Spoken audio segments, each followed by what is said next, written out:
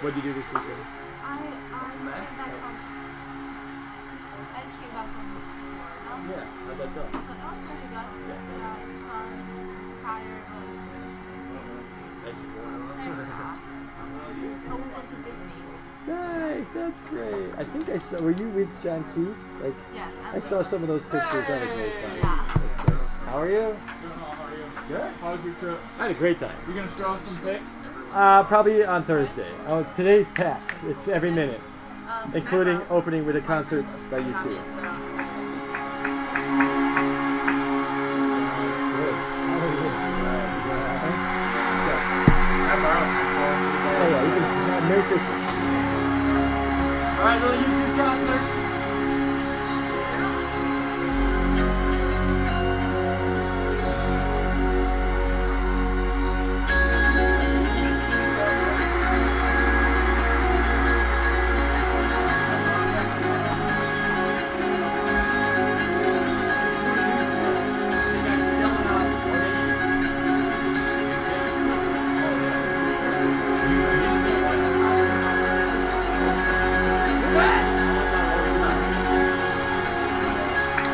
All right, pull out Mere Christianity. Pull out essentially Mere Christianity, that handout.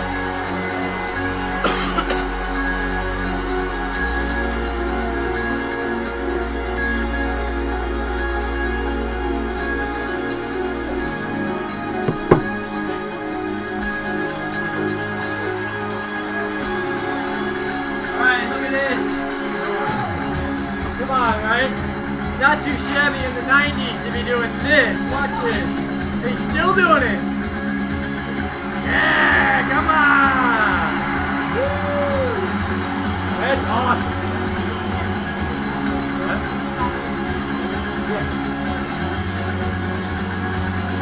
Does anybody need Mere Christianity? I got one more.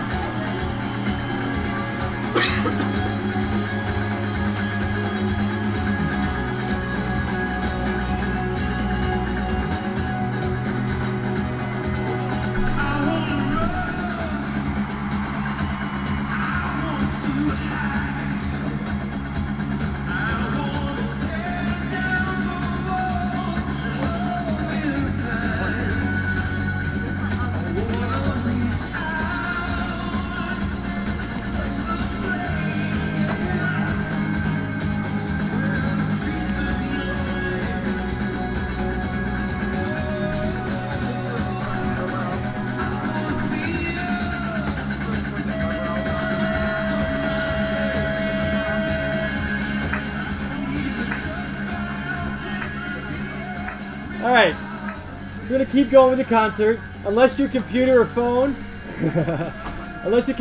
is looking up the lyrics to this or doing something with philosophy.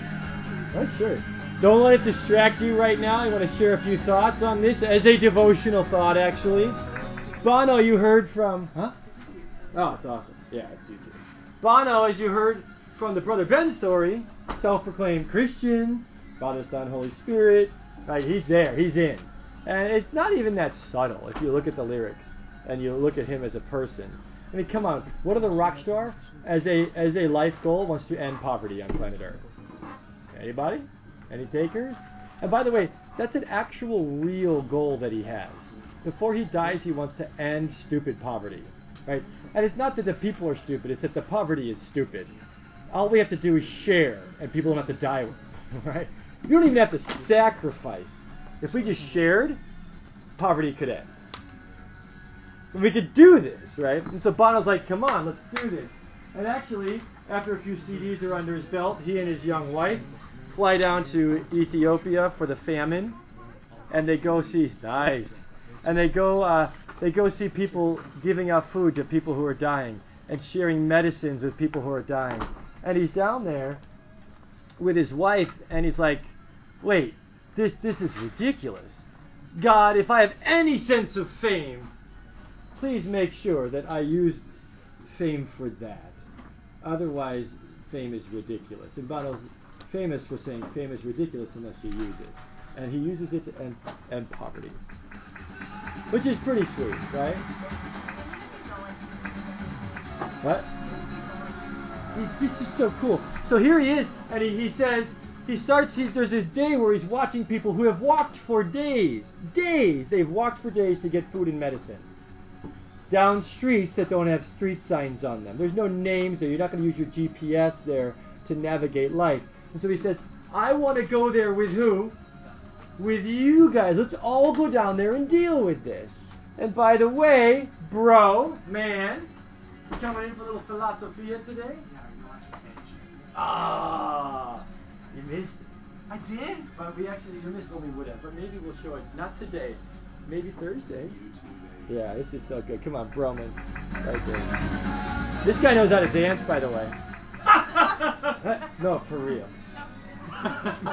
Come on, right now, dance off. Let's go. No. Yeah, exactly. See, right there. There you go. Laugh some more. I do squirt the colors for him. Oh, he doesn't mess around. Okay, so Bono. Yeah, what about Bob? So Bono here writes this song where the streets have no name, and the subtext is in heaven when the streets are paved with gold. Do we care about the names on the streets there? Probably aren't. And I want to go there with you there as well. So let's all end poverty and let's all go to heaven. How's that sound? Good idea? Yeah, so that's the opening song of this concert. I didn't go to this one, but I was at this tour.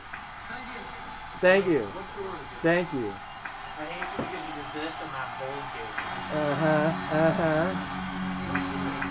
So then the second song is this. From MLK. Some of you will recognize it. Martin Luther King. Right? And it's a ballad in honor of Martin Luther King Jr., who gave his life for racial reconciliation and equality. Beautiful song. Pretty simple, too basic.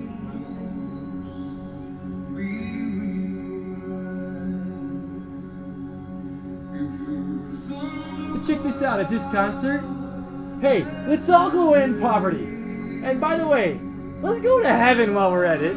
Anybody want to come? I want to go there with you.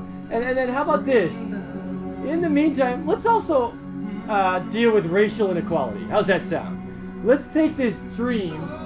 Yeah, we ended slavery, but we didn't end the race issue. So while we're alive, let's let this guy sleep in peace, because he's going to know that this dream is realized and actualized. Thank you. Appreciate the pass. Which again, I'm not here to get you to like U2. Whatever. You don't have to like the songs. You don't have to like their band. But that's pretty powerful stuff. To open your concerts with this, right? This is our poetry journal, our literary journal.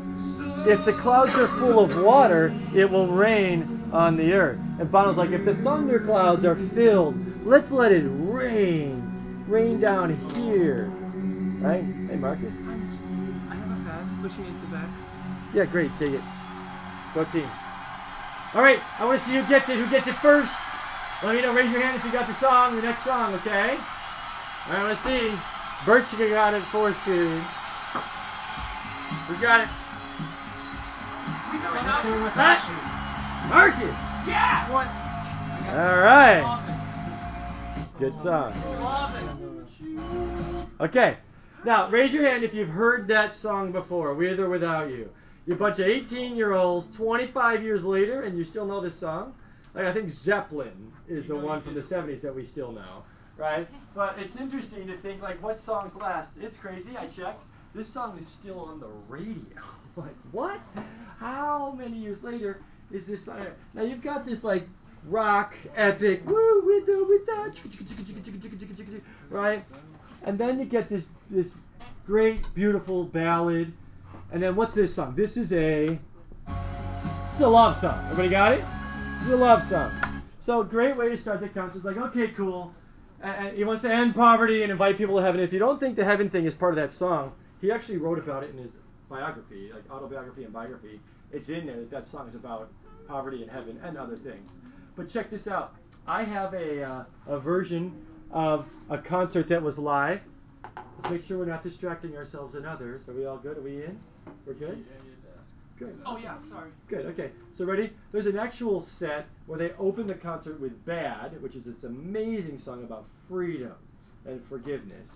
and then they go to where the streets have no name, and then they sing Psalm 40, which is 40 is Psalm 40. It's a direct quote from the Bible, right? But between bad and where the streets have no name, you can hear Bono saying, I've got it on my computer, I want to give back to God for the blessings He's poured out on me. I want to give back to God for the blessings He's poured out on me. I offer you the cup of salvation with a toast to my Father. And then there's something about some beginnings and doing this together. I forget that last line. I'm like, what? That's not covert. Like, that's saying, in this song, I want to offer you salvation. Like, I want to go there with you. Right? So, just so you're aware, like, Bono says this stuff. Streets have no name. Let's end poverty. Let's go to heaven. Let's have racial reconciliation. And how about a love song? Okay, I guess it's a concert. So now we downshift into the love song. And wait a second. How about we'll do this? Ready? I'll go home tonight and sing this love song to my wife. Won't that be cute? Right? Ready? Here's what I'll sing to her. Hey, Jen, I can't live with you. I can't live with you. That's awkward. Should I be singing that to my wife? I can't live with you. How about this, though? I can't live without you. I'm codependent and have no identity of my own. Is that romantic? Ladies, you want someone to sing to I can't live without you? Like, creeper, what the heck, right? So, wait a second, though. Is it a love song? Is it a love song? Guys, I don't recommend singing this to your girlfriend. I can't live with you? First off, you're not getting real far there. Second off, right? I can't live without you. Ladies, is that attractive? Thank you. No. Right, so what's that? This is like a Sting's every breath you take. I'll be watching you like, get off my freaking back, creep, right? And both of those songs are famous because they're sublime and because Sting's is not about a girl, right? And neither is Bono's. Here's the thing. Wait, what's Sting's about? Oh, we'll get there later, right? Sorry. But let's focus on this one right now. Yeah. Okay, I can't live with or without you. And here's where I think we understand this beautiful paradox. Bono did his homework. I believe Bono read Mere Christianity, and then he had a midterm, and he was told to do a creative project. Dang. And so then he sang a song, and it's really, really famous. Oh, yeah. And it's right out of Mere Christianity. Go to the back of your packet, if you want to, or go to page 31. Page 31. And we get to premise number 5. Now before that, premise number 4 is there's something directing the universe that's an actual being. And then he says in premise number 5 of the argument, here's the fix. If the universe is not governed by goodness, absolute goodness, we're hopeless. If it is, every day I'm making myself an enemy to that goodness, because am I perfectly good? No. So, ready? If it's perfectly good, and I'm not perfectly good, can I live with that God? I can't live with that God. By the way, that's why we're on earth. I can't live with that God. And ready? Everybody try to. Try to live without God, a perfect God. And if you're an atheist, have a ball for about 50 or 60 years. Gonna live much longer than that?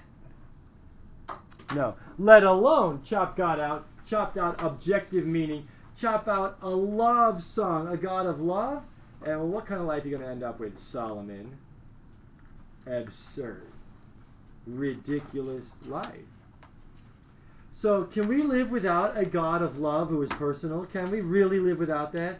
Maybe for 60 years, and it'll suck by the end of it. Right? So we can't live without God. And by the way, can you and I, as imperfect beings, live and dwell with a perfectly holy being? Can we? No. And by the way, if that relationship is not embedded and infused with love, what's the point anyways? Right? And so here Bono, genius, basically, and this is why we're doing this right after Paradoxes of Christianity. Right? Paradoxes of Christianity leads us into Mere Christianity, Book 1, which the conclusion is a paradox. I can't live with a perfect God, and I can't live without this perfect God. I'm what? I'm stuck. And I love it, because in the song, this is why Bono's a genius, Does he cutely wrap up the tension in that song? No, it's just we're gonna finish it later. He's like, okay, I can't live with you, I can't live without you. Suck. All right, and there you go. Well, bye. And I appreciate and respect the sublimity of that. Like, he just sings about the paradox, which is great. And is it a paradox? Yep. Where do we find the resolution of the paradox? Book 2.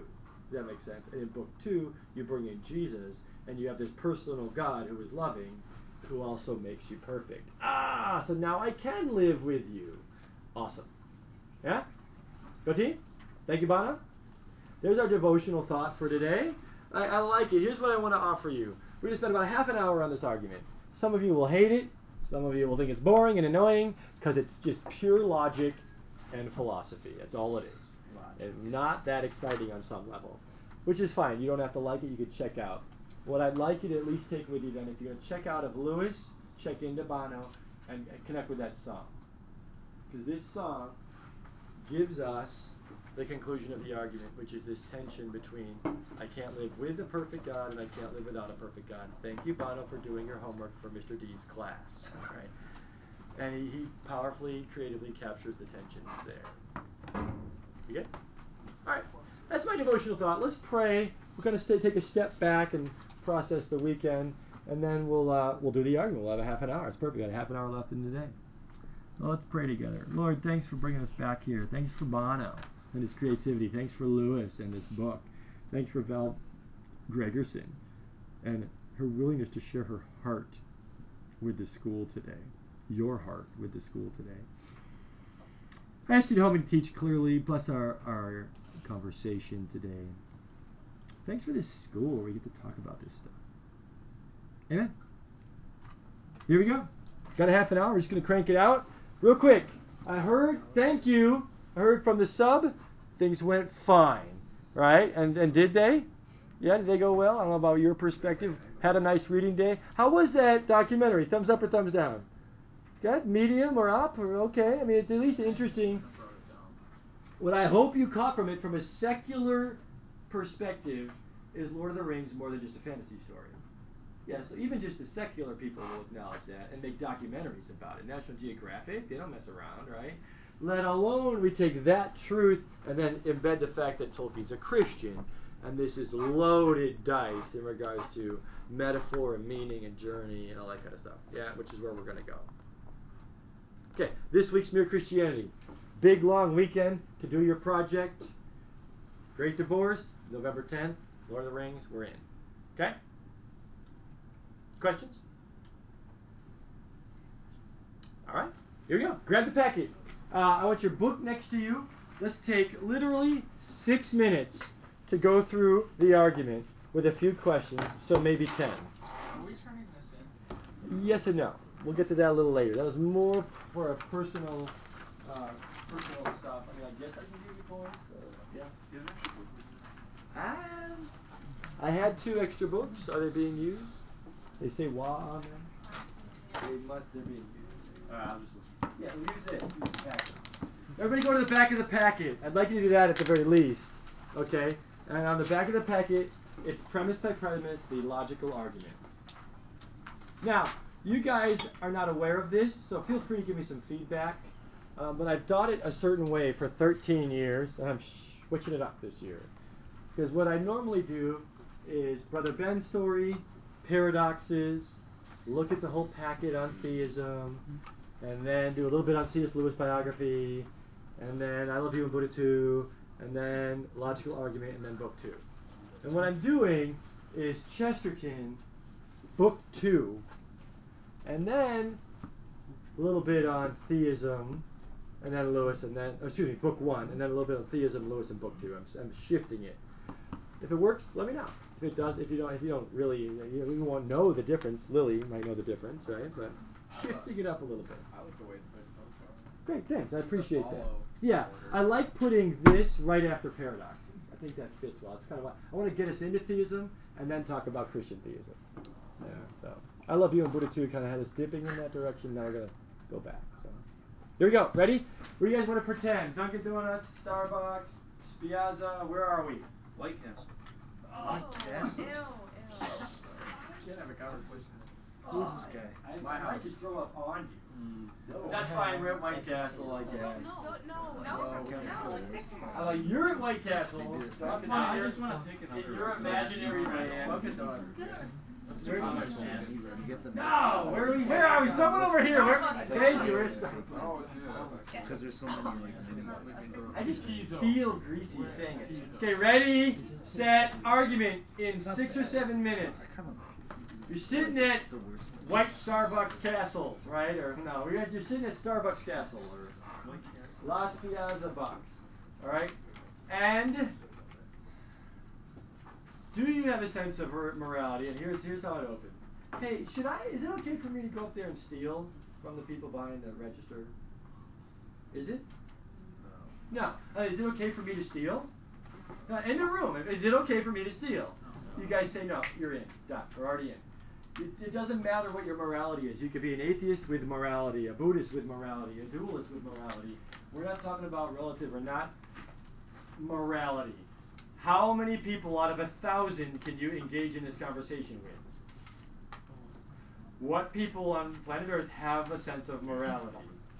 Almost everybody. 999 out of 1,000 will say lying is wrong, stealing is wrong, murdering. Well, here it's wrong and here it's not. But they're going to have a sense of right and wrong. In? Okay, hey, everybody at Starbucks, what should we do? The right or the wrong? Really? We should do what's right? Again, who's still in the argument? 999 people are still in the argument. We're still there. So you know right and wrong. We ought to do what? We ought to do right. Ready? Everybody at Starbucks Castle, Spiazza. Do you, and this is a real question, do you always do what's right? What you know you should do? No? You just admitted you're not perfect. That's huge actually later.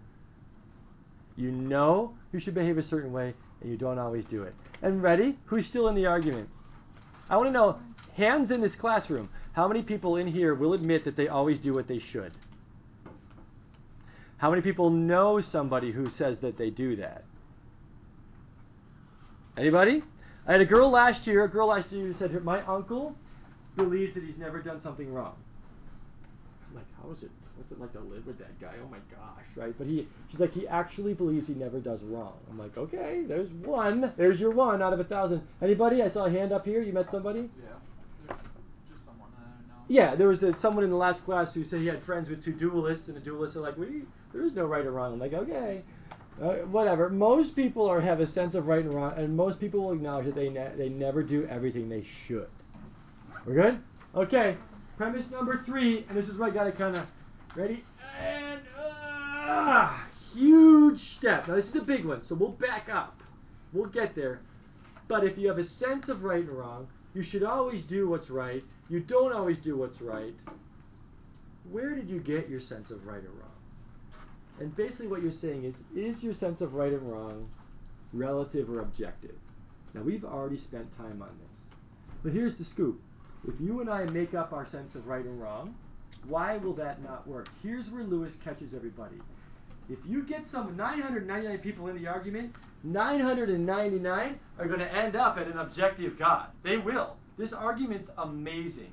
The only way to get off of that train is around premise number 3, you have to jump off the train, which means you actually believe that there's no morality. What's the problem with jumping off the train and saying there's no morality? You started with what?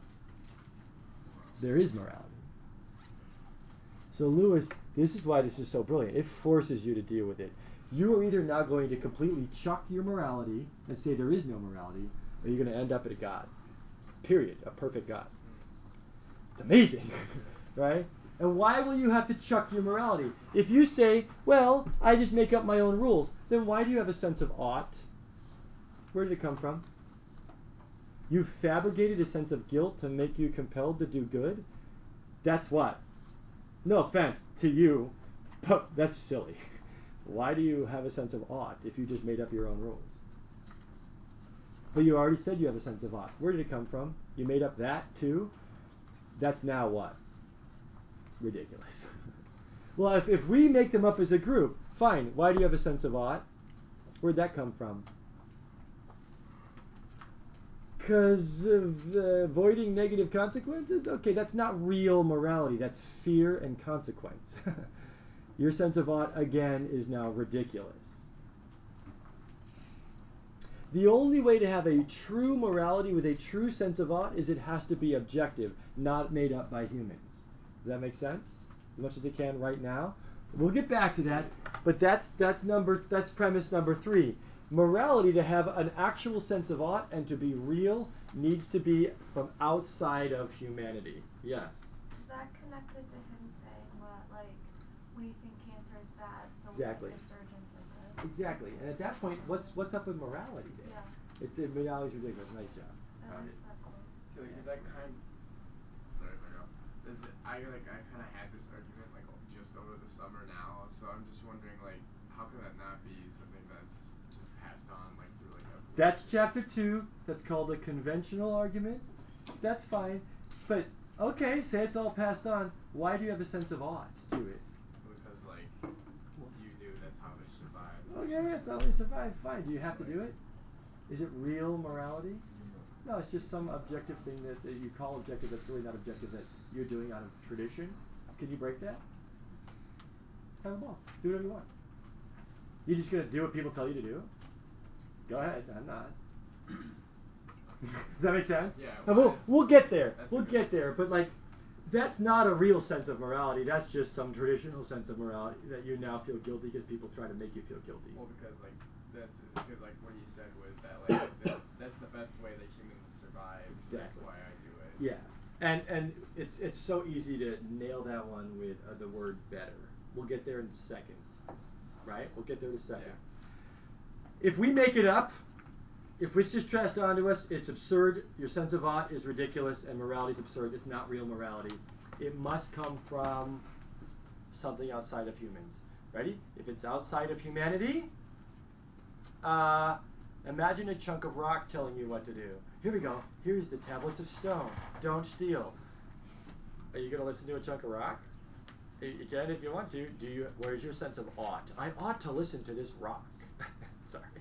Shouldn't laugh. That's crazy, right? So I ought to listen to a rock. How about this?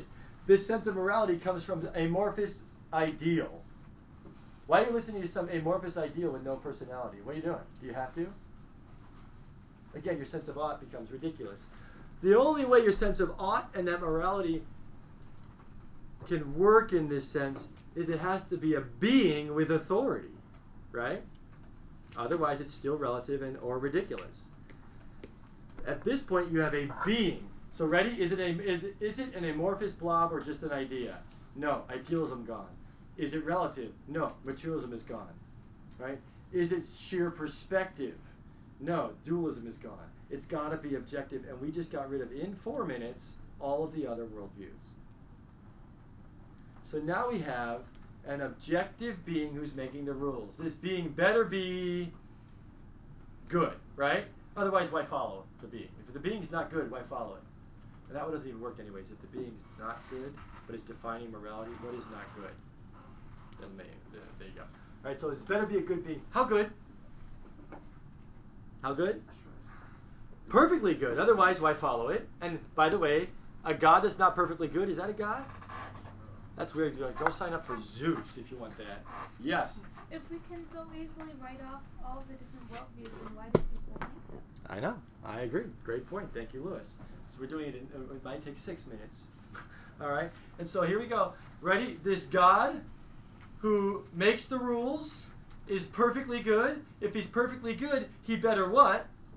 Care. Because ready? If he doesn't care, do we need to care? No? Oh, crap. What did we just acknowledge? Are you God? Are you perfect? Is there a God who is perfect? And does that God care about your behavior? How much? Perfectly. No wonder we're at least on earth and maybe should be where? In hell. Ah! With or without you, I can't, then we're done. And there we go. It took 7 minutes. And your question is Romans chapter 1. Paul says they exchanged the truth of God for a lie. That was a choice, not an accident. and human beings all over the world are without excuse, period. Now, I'm not trying to be facetious in my voice and tone, but I get frustrated with people who say like, oh my gosh, well what about the people on the island who never heard Jesus and they never had a Bible? That's not fair for God to send them to hell. You guys, you're 18. It took us 7 minutes. If people stop and think, can they get here? Now, that sounds rude. I know it does. But what's so sad is, are you God? No, you're not God. Is there real morality? Yes, there's real morality. It can't be made up by us, otherwise it's relative. We can see this stuff, but we don't choose to trust it or believe it. And therefore, that's whose fault? That's our fault. Fair enough? And so it's interesting, watch where the people on the remote island who never had the... By the way, we have not talked about Jesus or the Bible yet. Guess where they can get to? The person on the remote island is, I'm not God. We have a sense of right and wrong. I ought to do what's right. Where did I get that sense? It better be a being and not a chunk of rock. If it's a being, you better really care. Oh my gosh, there's this being who made the rules and has to be perfect, and I'm not perfect. I've already admitted that. Ah, help! Now that's book 2. Book 2 is, end of book 1 is, help! Right? By the way, if a person on a remote island gets to that place and they say, help, whatever you are, what will the whatever you are say to that person? Okay. I died for you 2,000 years ago. Happy to help. Come on in. Right? Sweet. Jesus saved that person because that person asked God for help. And did Jesus offer that help? Yeah. Sweet. Go team. Ready? Done. Actually, we added in the gospel, and that took 10 minutes. 10 minutes of your life at White Castle. And everybody is without excuse. Yeah, no, okay, so that's the argument. Real quick, before we go, let's do this then. Ready? Ready? Now we're at Star Donuts. Dunkin' Bucks. All right? Ready? Let's do it real quick. We're going to do it in 60 seconds, maybe 90. Ready? Can I steal? Wait, no? So I ought to behave a certain way? I ought to not steal? Yeah. By the way, I ought to behave a certain way. Do you always do what you should? No, you don't always do what you should. Where'd you get your sense of real wrong and ought? Well, I just made it up. Well, that doesn't work. Your sense of ought is ridiculous at that point. Morality is kind of lame if we just make it up because our sense of ought and our sense of obligation to it becomes null and void. If we just made it up, we can make up whatever we want. It must come from outside of human beings. Well, where did it come from? Probably not a chunk of rock, and probably not some amorphous idea. It better be a being, otherwise do we need to care about it? No, and if it's a being, what kind of a being would it be? A really good one. How good? Perfectly good. Oh my gosh, there's a perfectly good idea. Excuse me, there's a perfectly good being who made up right and wrong, and oh my gosh, it must care. Because would it be good if it didn't care? Oh my, shoot. It cares about my behavior, it knows my behavior, and I know I should behave that way? Ah, help! Done. About 60 seconds.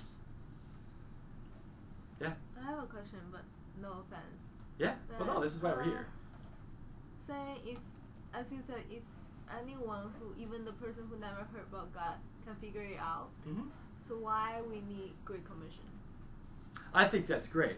That's not an offensive question. That's probably one of the best questions you could ask in this scenario, I think. Why be a missionary? Why go tell people about Jesus?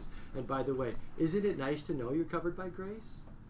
If I can introduce you not to just the knowledge of God, but introduce you to who? God.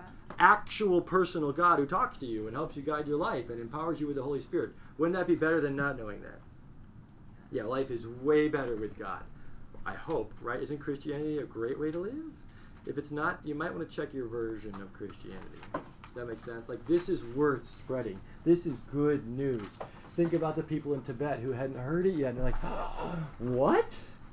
God'll make me perfect? Thanks so much for telling me. It's really, really nice to know. Even just that is like, isn't grace awesome? Now, you were waiting, and you were waiting. Did we get your question? I just asked a while ago why other people thought Oh, there was. yeah, and I didn't really answer that, but does that kind of make more sense now? And then you had a thought.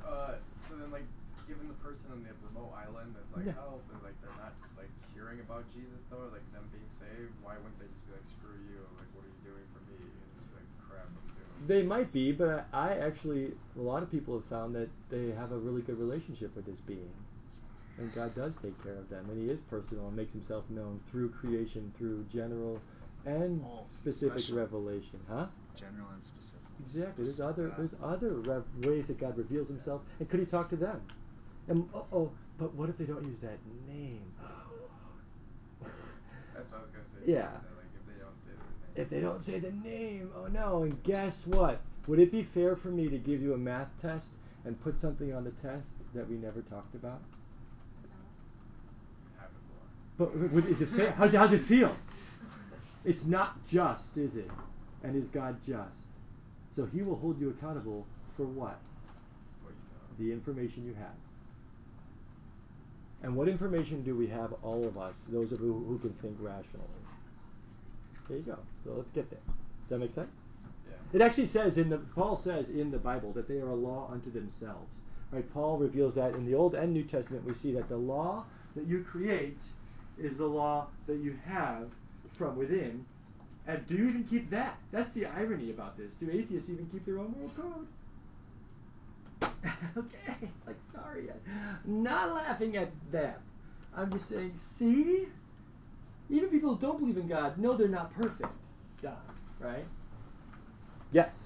Just going back to dualism a little bit. Yeah. I had a thought. Why is it so hard for some people to accept as a dualist that someone else could be their perfection? Like you were talking about how like it's kind of a relief for some of them, but I've had people that go to those kind of areas and are missionaries. Yep. And a lot of people say sorry, but no thanks. No thanks, because we like our religion and we like to think we can do it on our own. And this is Brother Ben getting knocked to his knees on the mountain. And what was the operative word there? Submission. Does that make sense? A lot of us don't want to submit to this authority, do we? And sometimes too, it's just like it's weird that some of them think it's too ridiculous to have perfection handed to you. I agree. And there's something to be said for this. It's an odd story. I mean, it really is an odd story. We believe it's the true story. I really do believe it's the true story. But it's still weird. I'd call it fantasy. I wouldn't call it history class. I would call it fantasy class. Like, the history that we are a part of in the Bible is weird. Like, it's a weird... It's nothing on the Iliad and the Odyssey, if you really want to get down to it. Does that make sense? So, it's odd. I think what you're really offering is substitutionary atonement. That's the key. Is someone else will make you clean. That's the bargaining chip. Okay. And some people don't want that. They want to do it on themselves, or they don't want to trust it. That I'm putting all my chips in that basket, then, aren't I? I'm trusting that God's saved for me and is saving me and died for me. I hope He really did, because if He didn't, I'm back to being screwed, right? So, yeah. It's all. That's why I like to say evangelism. If you're going to be a missionary, it's all about trust. And the only way you're going to convert people is to have them shift their trust. And it better be really trustworthy. You better be trustworthy. The story better be trustworthy. It better make sense. And I think what Lewis does for here is whether or not you like it, he helps us see that it makes rational sense too, doesn't it? Like it's not just some fantasy story. This is a very rational, logical argument. Now there's some loopholes. We'll deal with them. But does it make sense in a 5-minute conversation? It actually does. Now, I'm being a little facetious. And maybe I should be kinder and say getting to this on your own is actually pretty complex, right? Like it takes some very deep honesty. Like I am not God. I really am perfect. I don't really trust moral relativity. Like yeah. And so that's where we have the chapters, and we go chapter by chapter. Shall we? Sorry.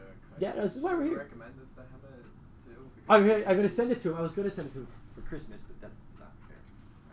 I'll send it to him for Thanksgiving. Here's a Christmas present when you don't believe in Christ. So I won't do that. But I'm going to send him my packet and the book. He asked for it. So I said, have you read it? And he said, no. I'm like, okay, would you like it? Yeah. Sure. I'm like, I'd love to hear what he says. Me too. I can't wait to hear what he says. Because guess what? Has Hitchens talked about it?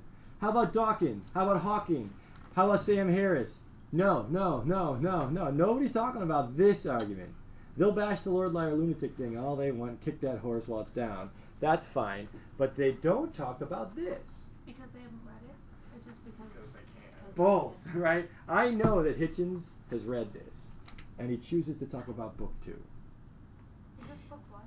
This is book 1. It's the first 30 pages. Are we tracking on that? And yes, I am recording and I'm calling them all out, calling you out. Somebody send me something that bashes this, please. Right? Like, because it's really good, isn't it? It's really solid. And awkward. The only way off the train is to do what? Like, moral relativity, like absurdity, and not a lot of people want to do that. They really don't want to acknowledge that. So ready? Let's do this then. Take a few minutes, and we'll kind of open it up for questions, and we don't have to take a ton of time on this. So like if you want to get the podcast from 4 years ago where I spent 4 days on this, you can go listen to those. I just like this argument way too much, and so I would drag all my students through it, and I'm like, I won't do that to you, right? Like I used to make everybody memorize it and all that, whatever. Here it is, take it or leave it, right? Couple quick things. If you want to go to chapter 1, take a few notes. If on here you want to take a few notes, there are 2 loopholes, and ironically, nobody else has given them to us. The Christians found the loopholes. So here they are. 2 loopholes. First loophole is if you don't trust logic, then will this work? No, it's math. Ready? Who's across the table? People who don't trust logic. Now, ready?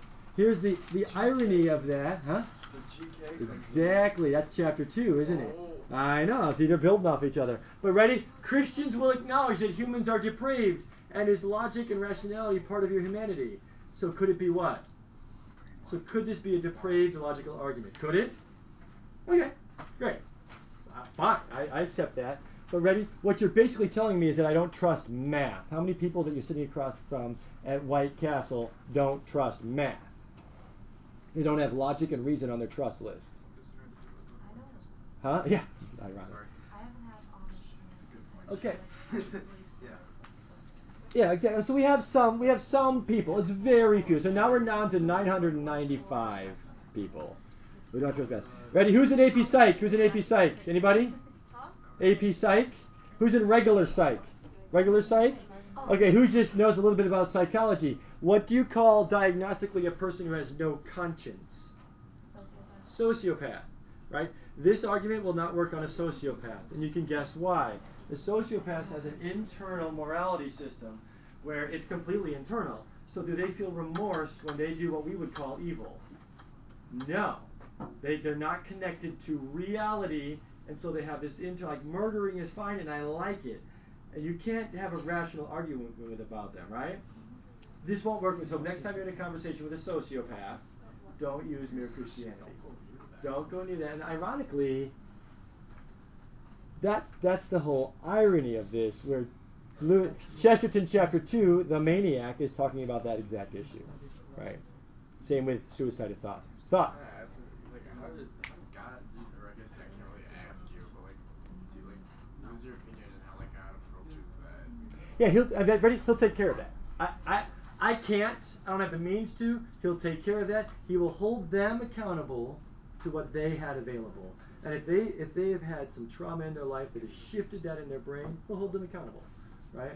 He'll take. That's like with the babies. Like if there's no babies in heaven, what the heck kind of God are you believing in? Wait, there's no babies right? in heaven? No, I said if. Come on, pay attention. Pay attention. If there's so of course there's babies in heaven, but did they choose God? Whatever. Are you kidding me? If they're not there, it'll make sense that we're there, but not here. I guarantee you. And if they are there, duh, right?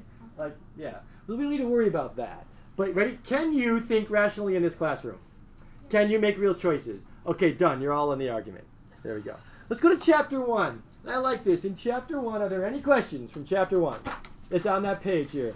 First page. Any questions from the book or from here? Because we'll go on to chapter 2. Which is? How the instincts. Oh, yeah. So here's what I like. Can I do a 3-minute quick story? It's going to be way too short. This is really fun. It goes off of the quote on page 4, and it deals with the relativity issue. This was a true story 6 or 7 years ago. I got invited to a Super Bowl party. It was a secular Super Bowl party, right? So I'm like the token Christian who got invited because I never go to Super Bowl. Don't invite me to Super Bowl parties and movies, right? And so here I am at the Super Bowl party, and there's some verbal atheists over here who are bashing commercials and bashing Christianity. I have introduced myself. They know I'm a Christian. I teach philosophy at a Christian school. So they're being verbal. I normally don't engage. So when they're being verbal and they're mocking Christianity, Alright? And so I couldn't hold myself back. Right before halftime, there was a Christian commercial that came on, and they mocked.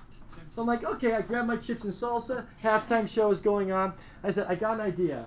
I said, okay, hey guys, can you tell me a little bit about what you believe? Because I'm hearing some of your comments. Oh yeah, you're the Christian from the Christian school. I'm like, yeah. I'm like, are you guys? Are you religious at all? Oh no. No religion, no God. We're atheists. I said, so it sounds like you're materialists, right? He's like, I guess. So we had that conversation. I said, I got an idea. I just jumped right in. I got an idea. For the second half of the Super Bowl, we'll do it through materialism. So, in the locker room, each team gets to decide their own rules. They can do whatever they want for the second half because they get to pick their own rules. Because isn't that nice? You do what you want, I do what I want, and you guys are basically saying that people can do what they want, and we'll all live happily ever after together. So we'll do that with the Super Bowl, right? And so this team's going to come out and like with knives. You're allowed to knife people and grab the ball, and then what? Well, the power went out. Yeah, there you go, right? Like you can do whatever you want. Each side can do whatever you want. What do you think they said? No, you can't do that. They said you're an idiot. I'm like, whoa, why am I an idiot? Like that's stupid. I said, wait, you saying that's stupid? You're saying it's stupid that each group of people gets to pick their own morality? And they're like, yeah. And like, well, why? Because then there's no football. The game would be dumb.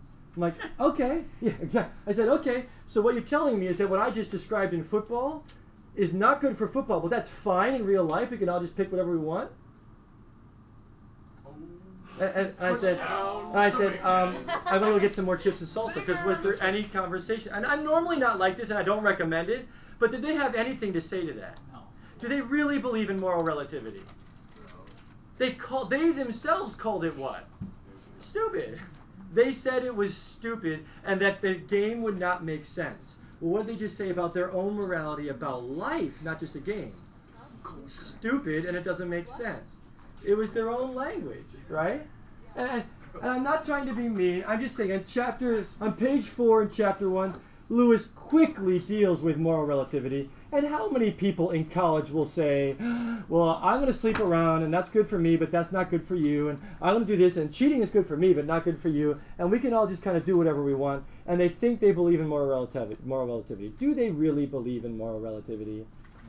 Very rarely. Because when you give them a very simple example from a football game, they're going to call it what? Stupid. And by the way, what happens to the game? There is no more game. There's no more game, right? Now, we'll deal with this on Thursday. Chapter 2 talks about the fact, but wait, what if the teams agree to a set of rules? Okay, who still made up those rules?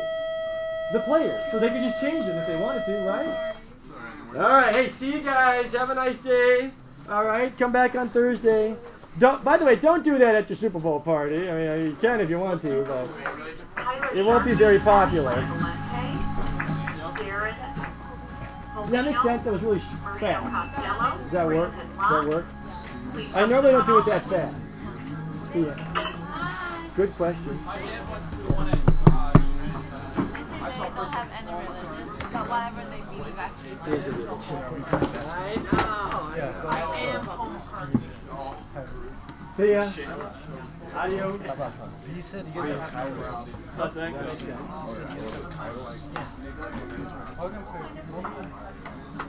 Win! Win!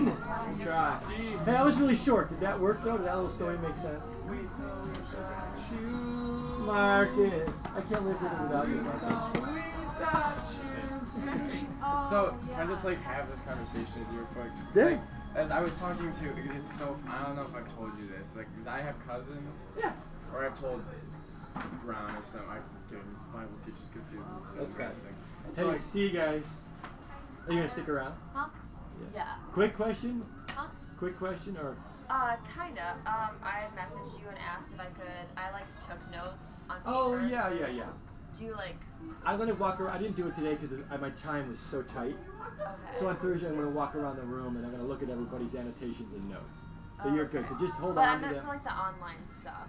Yeah, just hold. Oh, the online stuff. That's fine. You can do it online or just show me. Either one. Okay. No problem. Okay. Yeah. alright, so let me just present my situation. I feel bad for your candidates. So many people are dead. Did you see him? It's cold. You should have seen last class. They're like, Jess and Jeff were just Ow. it is what it is. I'm Gonna get fine. sleep. It had me for a second. Yeah, no, it's fine. I could tell you were tracking. Yeah. Peace. Have a good one. Take care. So like, what's going on is, so let me just explain everything. Do you have time? Like, I just need like, do you need to run? I need to get home to support my wife with the kids. Yeah, it's not gonna take like more than like 5 minutes. Exactly. I got that time. No, I should be home around 3:30. So you don't have to like leave right now. Okay. So Sometimes like, I do, but not today. so like my aunt. This is why I'm here, by the way. Like, this is why we're doing this. Perfect. So I have my aunt, my uncle, and then their 2 sons. And then basically, my aunt is like Christian, like believes in God, Yeah. and then my uncle is like an atheist, and he wanted the kids to like just grow up and believe whatever they wanted to believe and not shove like anything on them, which is like really good. I respect that. As long as he's giving them the means to check out whatever they want to. But like that's the thing, is like they just never went into it, so they're kind of just like went with their dad, and they're like, it's nice, like I don't have to believe in anything type of thing. Which ironically, they're believing in something. Yeah, which is I know, and that's why I've never had time to like really point out all this stuff to Yeah, which them. is fine. I don't want to be like, you guys are so wrong in your ways. It's their family, and like I don't see them all the time either, so like I didn't want to like spend time. Yeah, your best option is to live like what Jesus says. That's the best way to live. And it's funny because I have cousins who are kind of getting in trouble and stuff too, and like I was like showing them the gospel to them, and then my other cousins over here are like, what the heck? Like, but they didn't like say anything, of course, because it's good to hear. Yeah. But like basically, like is the argument, I would say, we weren't yelling at each other or anything. Like I was just kind of talking about like when this came up was like morality, because like morality is like the biggest thing for the arguments for both sides. It really sides. is. Like, That's why Lewis jumps on it. Yeah. It's a great starting point. Because it's so good, and that's why I wish I read this before, because it would have helped a lot. You have a chance. And I'll see them again. Well, and hopefully even the handout helps solidify that. Like, that's what I'm saying, is you can take them through the steps, Yeah. and that's why I think that'd be fun to challenge them to like just like take a second, just like walk through this. What do you think, and where's the opposition? Which is why we'll spend 15 minutes, maybe 20 on Thursday. That first one about relativity is pretty simple. Like, really, guys? Everybody do whatever they want? Really? And then that'll force them to get some type of objectivity, but they'll realize that if they shift objectivity to DNA or to just social convention, that's not really objective. It's still relative, which means it still doesn't work. Which is the thing too, because like, and that's why because they know deep down like good and bad, because their dad and their mom are like amazing people. Like they travel all over the world and do these like projects to like help poor people, and like they do teaching and stuff. See, and so for them, their moral behavior isn't the issue. Well, because then they're taking the belief on themselves that like the older brother like doesn't try in college right now, and he's just not making good decisions because like he's like, why do I need to do this? And he doesn't. If there's no God, he doesn't. Yeah. Which is the thing. So it's like it sucks. Yeah. And they're wasting good money on him to go They're wasting good money. He's wasting his life. It's really, really sad. And he doesn't see the point. Like at the same, he's not like a sad kid either. Like he's still he's enjoying himself with college type of thing. See how long that lasts. Yeah. And that's the thing too, is he's gonna hit it sooner or later. Which is the argument is like, because then the younger brother is like, he's a year younger than me, and he's just like, yeah, like I believe in morality, like right and wrong, because I'm like, why? I'm like, well, it's kind of weird that your dad does so much good and like he doesn't really believe. Because I've never talked to him about it, because we're not even related. So like, it would be weird. But like, he's just, well, I mean, we're related, but like not blood, yada yada. So he's just like, yeah, like he just believes it's the right thing to do. And it's funny too, how like he like believes because like it's been passed down. He's like, that's why like we look at babies and think they're like adorable, because like that's how we help the human race survive and move on and stuff. And like I can see the point. It was like a good point because of like evolution, from an evolutionary standpoint. Then, but yeah, you're right, because then it's like, why? I guess the only thing is like, why choose? But then that's what they're doing, is they're choosing. Like Michael, the older one's choosing. Like I don't want to have to do all of that. Like I can believe whatever I want. So that's why he's like.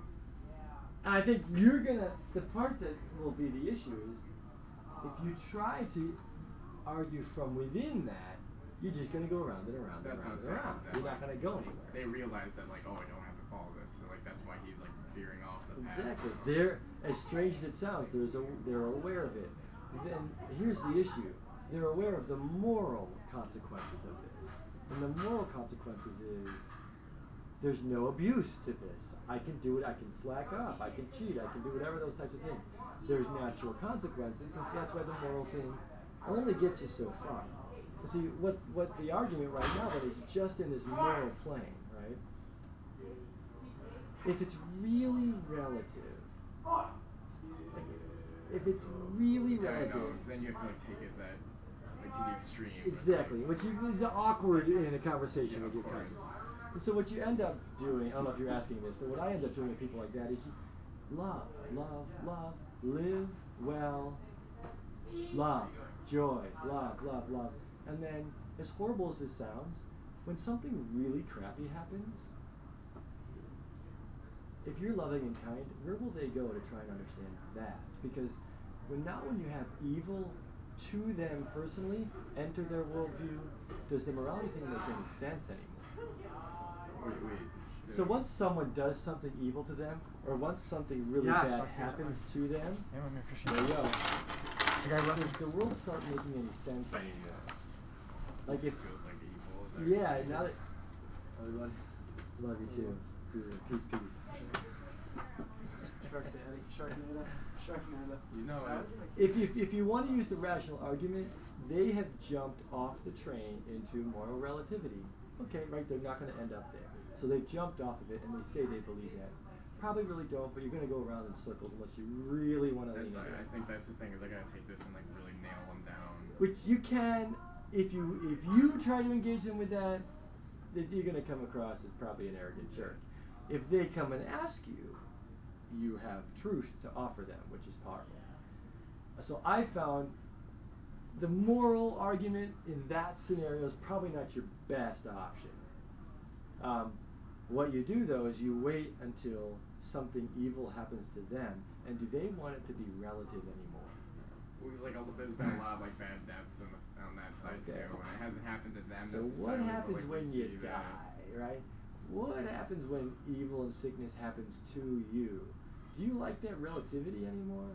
No. People are dying. Is it really just done? Like, is that what life is? You live and then you just die? Like, that's why there's 7 big questions. Because when you isolate one, it can only take you so far. Once you start piecing some of these together in a relationship that's loving, who will they go to when someone has really found some peace living the way that they live? Yeah, and I think it was good for them to see me too. Yeah. Like, I definitely have it a lot more together than a lot of my other family members. And you won't have it all together. Yeah. But you know what? Can you handle that? Mm-hmm. Can you handle sickness? Yeah. Can you handle those contradictions? Sure. Like, I can handle this stuff and live a life that's relatively free, filled with peace and hope, and has joy in it. That's pretty compelling, especially when crap happens to you, and you still believe it, and you're still okay. Like, you're in pain, it hurts, but like, I still have hope. I still have joy. What? What? Because for those other worldviews, if you're a Buddhist and things are hard, it's your fault or it's karma. If you're an atheist, it doesn't make sense. What? Right? And if you're a dualist, that's easy. Like, once you have to deal with actual evil and call it good, you're done. Or you go in deeper and it's just nice. And that's what I'm thinking too. The other thing I'm thinking about, because I've been dropped the ball but my other cousins who I witnessed to, who like believe it, but like are very bottom line, like there's Jesus, I believe in him, like haven't looked at it at all. Yeah. But, like, Which is okay, at least they've got that. Yeah, like they've made like really bad decisions though because it's not a part of their life. But like I actually talked to them about it, and they're like, yeah, I really want to change my life. Exactly. And I think like them changing would be huge It for would my be other huge, cousins. because they'll start realizing this really is a better way to live. Yeah, like because they look at them now and they're like they're hopeless. They're not gonna change. Like especially if you tell them this stupid story. Like, well, what you have is the difference. The difference then is people making stupid decisions and abusing grace, but God still is going to save them because they've asked Him to. and people who just make stupid decisions have to deal with the consequences that they've rejected a gift of salvation. It's like kind of crazy. Like it's funny because my dad is such a big family, so like I see like all of it. Well, that's why I've got a huge family, so I've seen this whole spectrum. That's part of it's advantageous because it's now personal on all these different levels, right? Yeah, here's an example. Here's an example. My own brother wants to chuck Christianity and become a shaman. And I teach this stuff. Did I use Lewis? I used Lewis. I used the Great Divorce. I used Screwtape Letters. I went through all the philosophies. I did all the questions. Did any of that stick? No. Because he just wanted to do what he was going to do, and he did it. So I'm like, love you, bye. I'm here. And guess where he came to when it hit the fan? I think time also is one of the biggest things. Like it's so hard to see in the moment. It really is, and that's where. Because I wish I could see you like during that time, yeah, it was like powerful. how you were thinking. It was like powerful. you gotta at some point it's just gonna feel like hopeless. Like my own brother is like falling away. Like God, what the heck? Yeah, and so if you can live from heaven, a heavenly perspective, it really helps. And that's why we spent a month on Tolkien, right? Tolkien, you look at Frodo at the beginning, it is in a Frodo at the end, and Frodo at the end is a mighty warrior. It's only 14 months, but it's because of all this very painful, hard, amazing, beautiful, all these things on this journey, right? And so if you can step back and be like, okay, relatives, they're all on journeys. My job is to love and help them continue their journey and to be available on this journey and to keep my journey. It sucks because I only see them like once every other year. Yeah, that's hard. But there is something unique about blood. There really is. There's something about praying, and there's something about being available to them, and then also who's around me. Where's my family right here? You know. Because we are all growing up in like the same like age radius. Yeah. So it's kind of. Well, if you think about it, in 20 years, who knows where they'll be? Where will they be coming? Who's going to get sick? And so when one of them gets sick, could you be at least lovingly send them? No. And not like smash Jesus down their face, right? Don't want to be rude, but also just say, hey, I'm thinking of you. I'm thinking of you. Even that, Done. Like, what?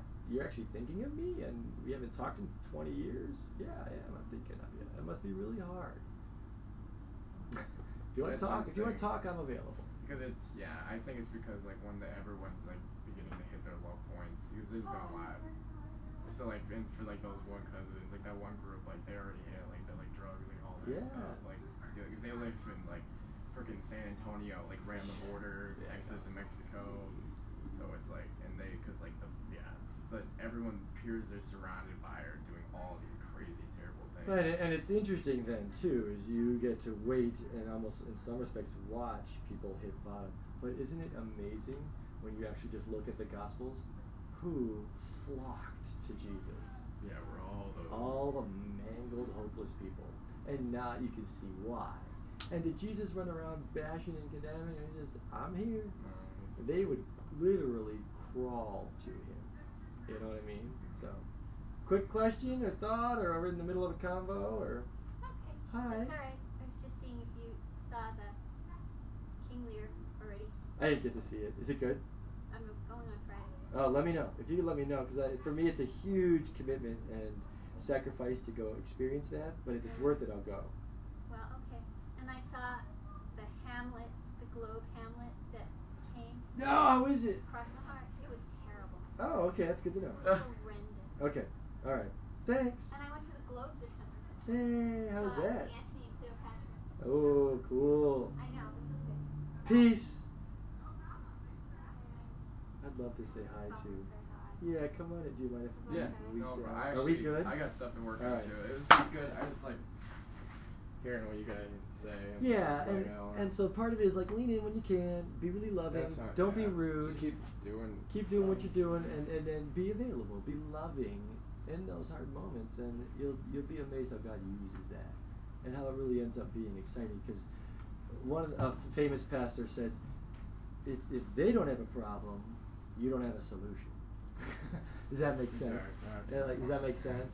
And when they have a problem, it just sucks though, because like they all gotta hit that point. Yeah, you don't want to create a problem, but then you're ready. God will take care of that, and this is where you can start seeing why God allows things in people's lives, right? Hey, how's it going? All right, right. So. No problem. Thank you. All right, peace. I'll head out. Take care. Shake number 3. All right. Here, one sec. I'm trying to. Oh, my computer.